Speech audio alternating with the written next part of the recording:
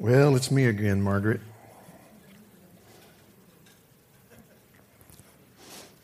I can tell there's not many people that remember that phrase. Yeah, you have to be a little older and have to enjoy Ray Stevens, but I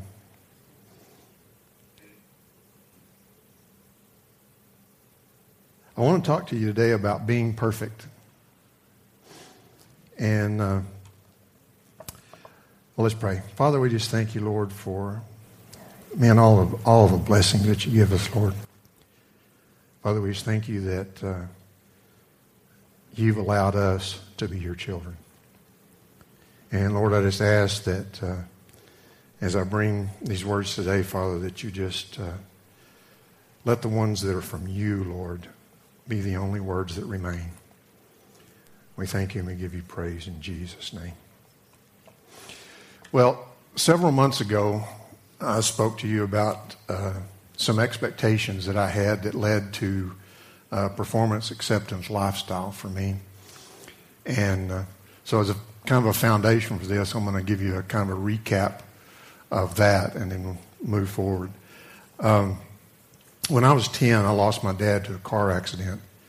And prior to this time, he was very wrapped up in his work, and he had purchased the family blacksmith business and was trying to branch out into some other areas, one being custom farming and harvesting. And due to this, he was working very long hours and was not around the house very much. And so I knew my father, but I really didn't know him. This was partly due to my age. I mean, you're in bed when they come in, you're still in bed when they leave of a morning and things like that. But a lot of it was due to his work taking him away from home. However, I really didn't realize until the last few years how that had really influenced my life and what effect it had. My dad was a good man. This is what I did last time.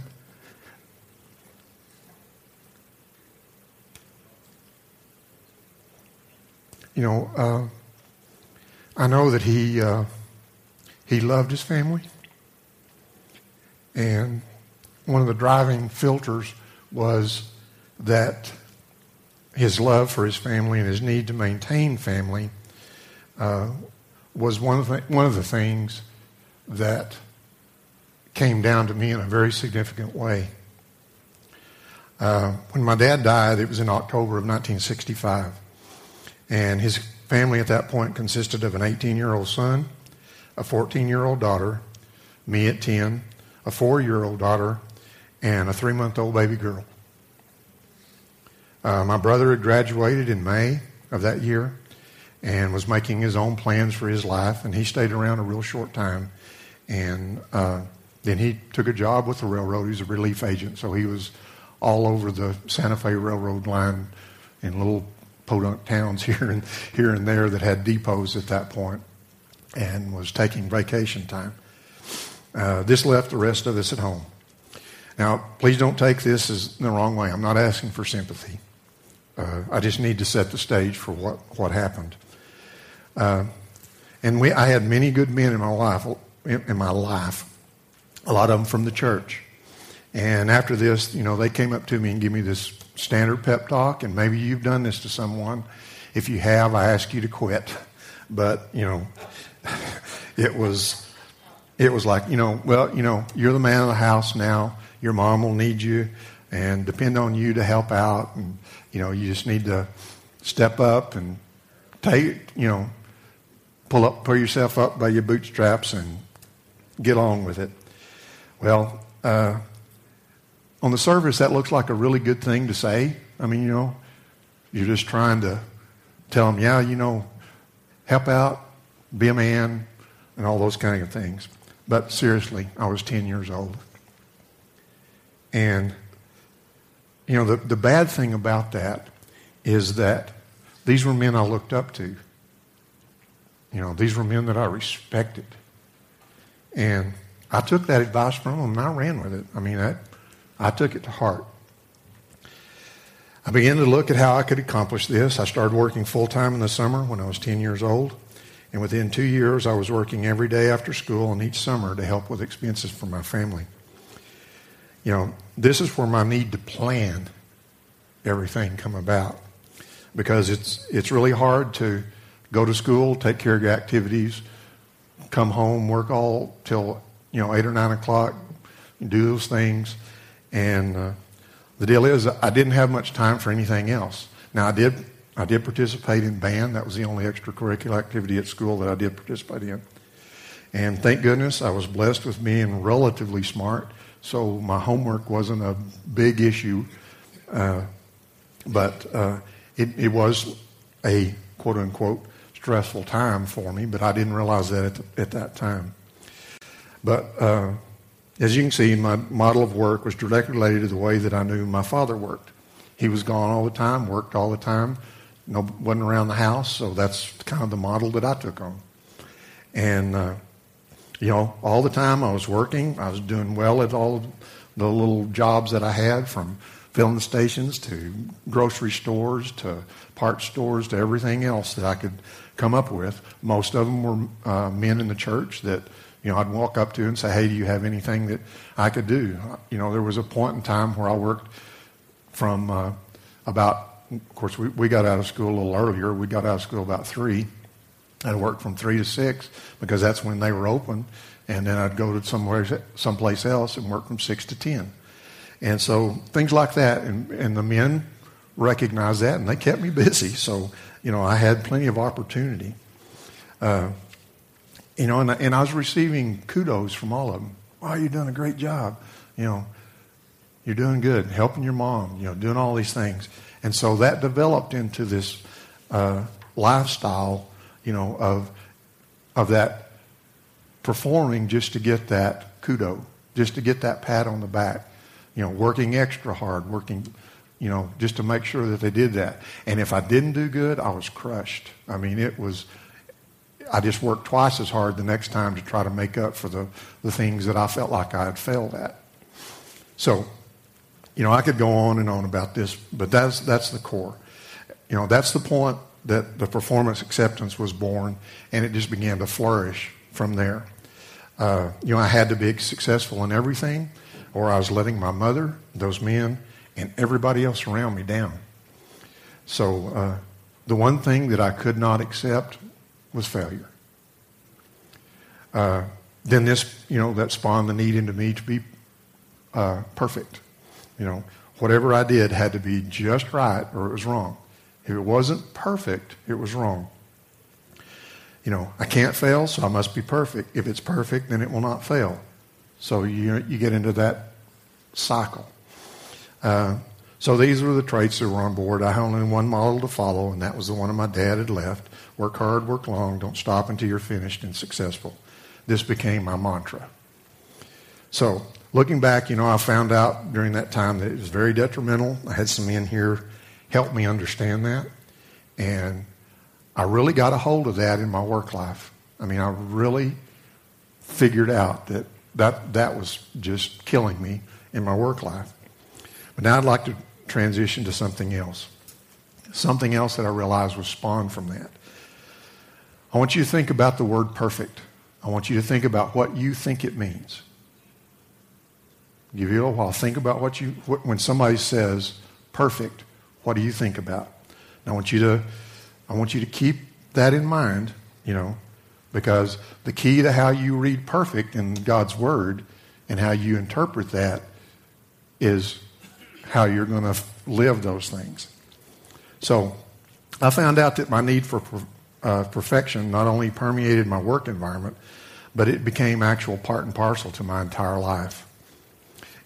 I thought when I recognized the detriment to my life and my work and corrected it, that I was getting rid of it. However, all along I kept wondering, why do I still struggle with this? Why? Over here I was dealing with it. I knew I was dealing with it. I could recognize it very quickly. I'd see myself doing it at work and go, nope, I can't do that. I've got to look at this differently. And But I realized that it started taking focus in other aspects of my life. This is where the subtlety of the enemy is so prevalent. Even the things that I did outside of work had to be perfect or they were not right. Now, to a lot of you guys, you probably see this as pretty self-evident that I was doing it in one aspect, so why wouldn't it permeate into the others? But the deception was in place and I didn't see it. I did not see it. And it takes me a while, to recognize this. I'm a little hard-headed. And most of the time it takes the two before upside the head before I really recognize stuff. But so how did this revelation, this new revelation, come to me? Well, it came to me after some discussion in a coffee shop one time, and we were talking about doing things right. It's just another word for doing things perfectly. Now, don't get me wrong. There's not anything wrong with doing things correctly. It's the motivation behind it that really is the key to what's going on. But really, that holds true with everything. It's our motivation. So as this discussion continued, I started expressing my experience with the performance acceptance aspect. And it really didn't settle the issue at hand. It just it was out there and it was good stuff, but it really didn't settle that issue. And I became puzzled as to, why it was so clear, but yet I couldn't get that clarity to resound when we were discussing in the coffee shop. This really continued to bother me. Even during the time that we were there and talking about it. And then Dorman made a statement that took me down a whole new road. He talked about Matthew 5:48. And Matthew 5:48 says, "Be ye therefore perfect, even as your Father which is in heaven is perfect." Now, I know how I've looked at that for years and years and years. And so I began to think, what is this being perfect? What's he talking about? Well, you know me, so let's go back to the original Greek. If you look at this scripture in the original context, in the original Greek, with all the proper inflections in place and all that, the statement is in an emphatic tense. Means it's a really strong statement. And the statement is not, "Be ye therefore perfect." Jesus is saying, you will be perfect. That's the actual translation there. You will be perfect. Now, that's a little different meaning. Now, if you take that at face value, then you can see how a lot of people, this is progressive, something I have to work towards. But really, this is a prophetic statement on Jesus' part. Jesus is saying that I haven't gone to the garden, I haven't gone to the whipping post, and haven't gone to the cross. So he's saying, you will be perfect, even as your Father in heaven is perfect. Okay? So, now keep in mind your interpretation of the word perfect.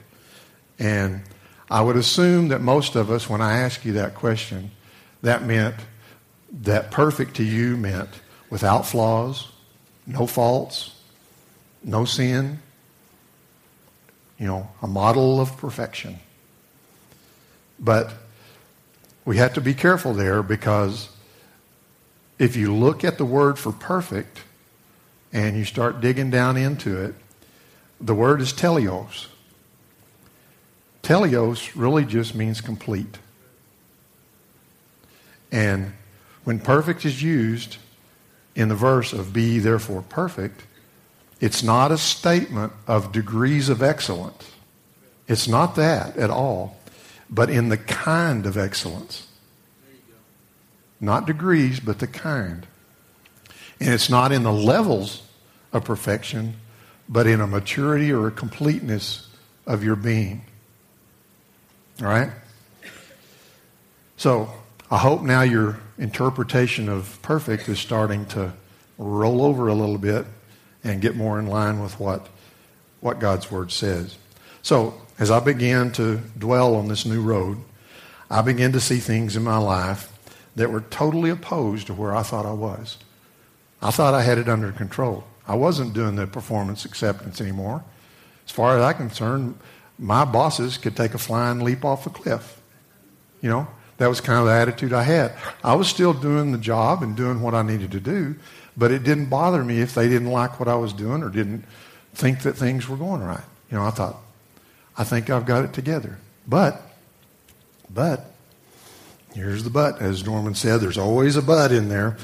And so what I began to see is that everything I was doing outside of my job still had to be perfect without flaws, or it was junk. You know, I even see that this brought on within me some OCD. For you to don't know, that's obsessive compulsive disorder. You know, there's pills for that, but it doesn't work. But I got to thinking, you know, I'm not obsessive. You know, but let me give you an example. And you're probably going to think this is really funny, but how do you eat potato chips or crackers, pretzels, or anything like that? Okay. Well, I tell you what I do. I dump them out into my plate, and then I fish around, and I find all the broken ones. And I eat all the broken ones first. Right? I mean, I'm telling you, this. I've done this all my life, as long as I can remember. So what is that? I'm getting rid of all the imperfect and leaving the perfect to last. All right? Now, if somebody else does that, I'd like to know, but I'm probably thank God there's somebody else. Well, maybe this is for you. So, but, you know, seriously, that's one example. And I know Gail will attest to this, but I've done quite a few things around the house in a variety of projects that I've done. And, you know, when I get through, you know, the only thing I can see is the flaws. I can't see anything else but the flaws. You know, we've tiled bathrooms, and all I can see is the slight, that grout line just kind of goes off a little bit on one tile. Nobody else sees it, but it's there. You know, Gail and I have done some embroidery and stuff, and I hadn't been pleased with one thing that I've done. Not one thing. I see a little thread out of place, or a little this, a little that. Okay, do you see where I'm going? See what I'm saying? Is that if it's not perfect, it's junk. Because my interpretation of perfect is no flaws, no faults, has to be picture perfect, or it's junk. And I didn't realize that until this. So, anyways. So, you know, just as I saw that, I just wanted to be right or good, wanted to do my very best. Nevertheless, it was never flawless. So, as these things became more to the surface, and as the Lord started really dealing with me about this, and I really thought this was going to be about something totally different when I started this. You know, every time I start one of these, I think, I'm going to do something like everybody else does that's talking about something globally good, and it always comes back to, hey, dude, you know, you're pretty messed up. Let me talk to you about this. You know, you need to get this right. So, anyways, I realized that I had just transplanted my performance acceptance from my work to my personal life. Now, when I step back and look at it, I realized that I was doing that all along. I'd just taken care of one aspect of it, and this one was still just as rampant as it ever was. It didn't just move. I never saw this. And so, anyways, what it boiled down to is I was trying to perform for myself so that I could accept myself. Had nothing to do with others accepting me. Is that if I couldn't be perfect, I couldn't accept myself. And my expectations were no different than I had before in my work. It was the exact same motivation, the exact same deception, but I was doing it internally rather than externally. Okay. So, guess what? This is just as detrimental as the other was, and it was so subtle that I couldn't see it. It was just that subtle. So, if it's worth doing right. How many times have you heard that? How many times have you said that? I've said that a bunch of times. Okay? This is all absolutely fine as long as the underlying motivation as unto the Lord. You know, the scripture in Colossians 3:23 means even more and makes more sense to me now than it ever has in the past. And that's what you've heard. And whatsoever you do it heartily as to the Lord. And that's where we stop. How many times do you quote that verse and you say, whatever you do it as unto the Lord? But the scripture says, whatsoever you do it heartily as to the Lord and not unto men. So basically it's saying, what I was doing was stopping at doing it unto the Lord. I'm doing it as unto the Lord. And I forgot about the as unto men because I was doing 99.9% of it as unto the men, not to, and me included in the men's side. So we tend to equate to be perfect as something that I have to do. You know, there has to be some action, some work, or something that must be done to achieve this perfection. You know, we cannot do anything to achieve perfection. We cannot do anything to achieve perfection. Why? Because based on the biblical definition of perfection, we are already perfect. Jesus said, you will be perfect, being prophetic, and we are fully complete because of that. We are fully perfect. Remember, perfect is complete, but only in Him. We as humans, or at least me, I still struggle with the concept of being complete. We still have to do something. There has to be something that I need to do. So, you see that performance acceptance can take many forms. The enemy is very deceitful, and he can let it land in your life. And things that look to be very virtuous, but in reality are only things that will pull you down and bring you back into bondage of having to work for everything to be complete. The word perfect, or forms of it, like perfection, perfected, perfectly, is used in the Bible 129 times. And in just the New Testament, it's used 60 times. In the entire Bible, whether Hebrew or Greek, the translation is still exactly the same. Complete or accomplished. That's all it means. Perfect in all forms. In the New Testament, it's translated as saved. In Matthew 14:36, made perfectly whole. As restored is perfecting. To restore is to perfect. Exact or exactly is perfectly. Physical wholeness, perfectly sound. Strengthening is perfection. Equipping is perfecting. So you see all the different ways that the Bible used the word perfect in a variety of forms really has nothing to do with flawlessness. Has nothing to do with no sin. Okay? We've got to take the true meaning of this word and get it so deep in our being that we replace all the other concepts. And we've got to get down to the true context of what Jesus really meant when he said, be perfect. Be ye therefore perfect. Another scripture I'd like to bring to your attention is John 19:30. We've quoted this verse in here so many times. When Jesus had therefore received the vinegar, he said, it is finished, and he bowed his head and gave up the ghost.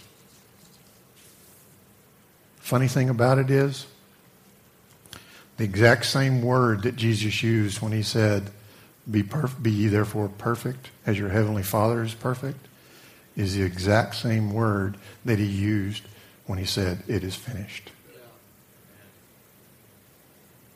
So the entire understanding of the people at that time, when Jesus said that, when he bowed his head, was, I've accomplished everything I needed to accomplish. It is complete. Nothing more to do. No more work to perform. No more tasks to get done.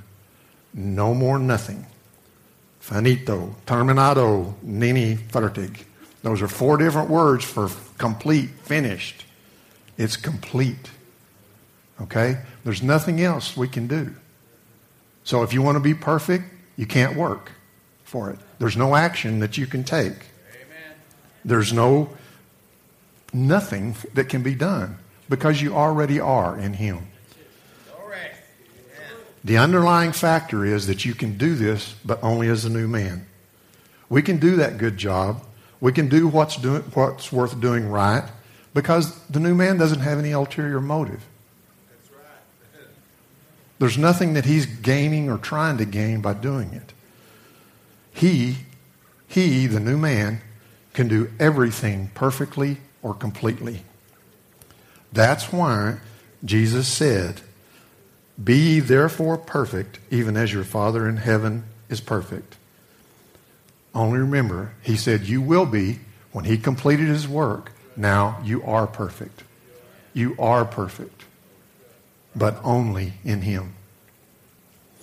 So the completeness or perfection is what we all have been looking at with the words of exchange.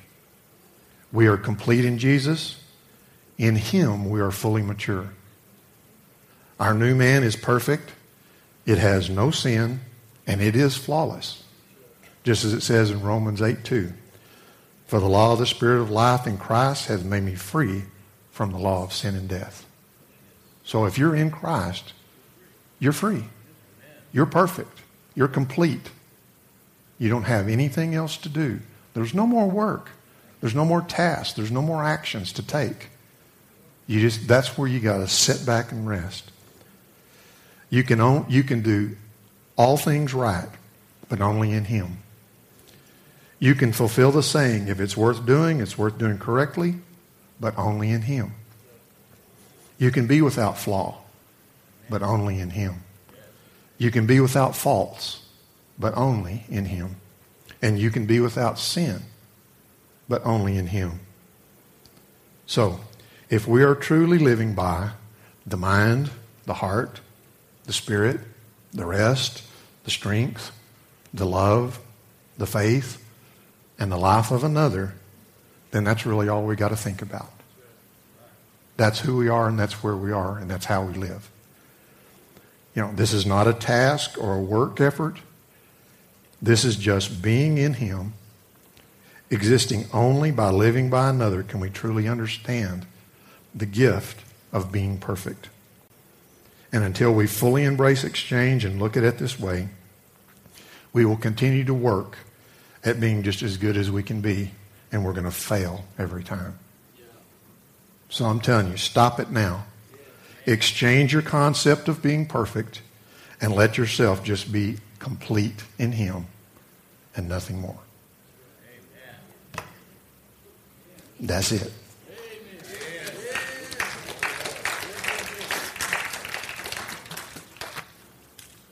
All right. It's 3 minutes till. It's finished. It's complete. It's perfect.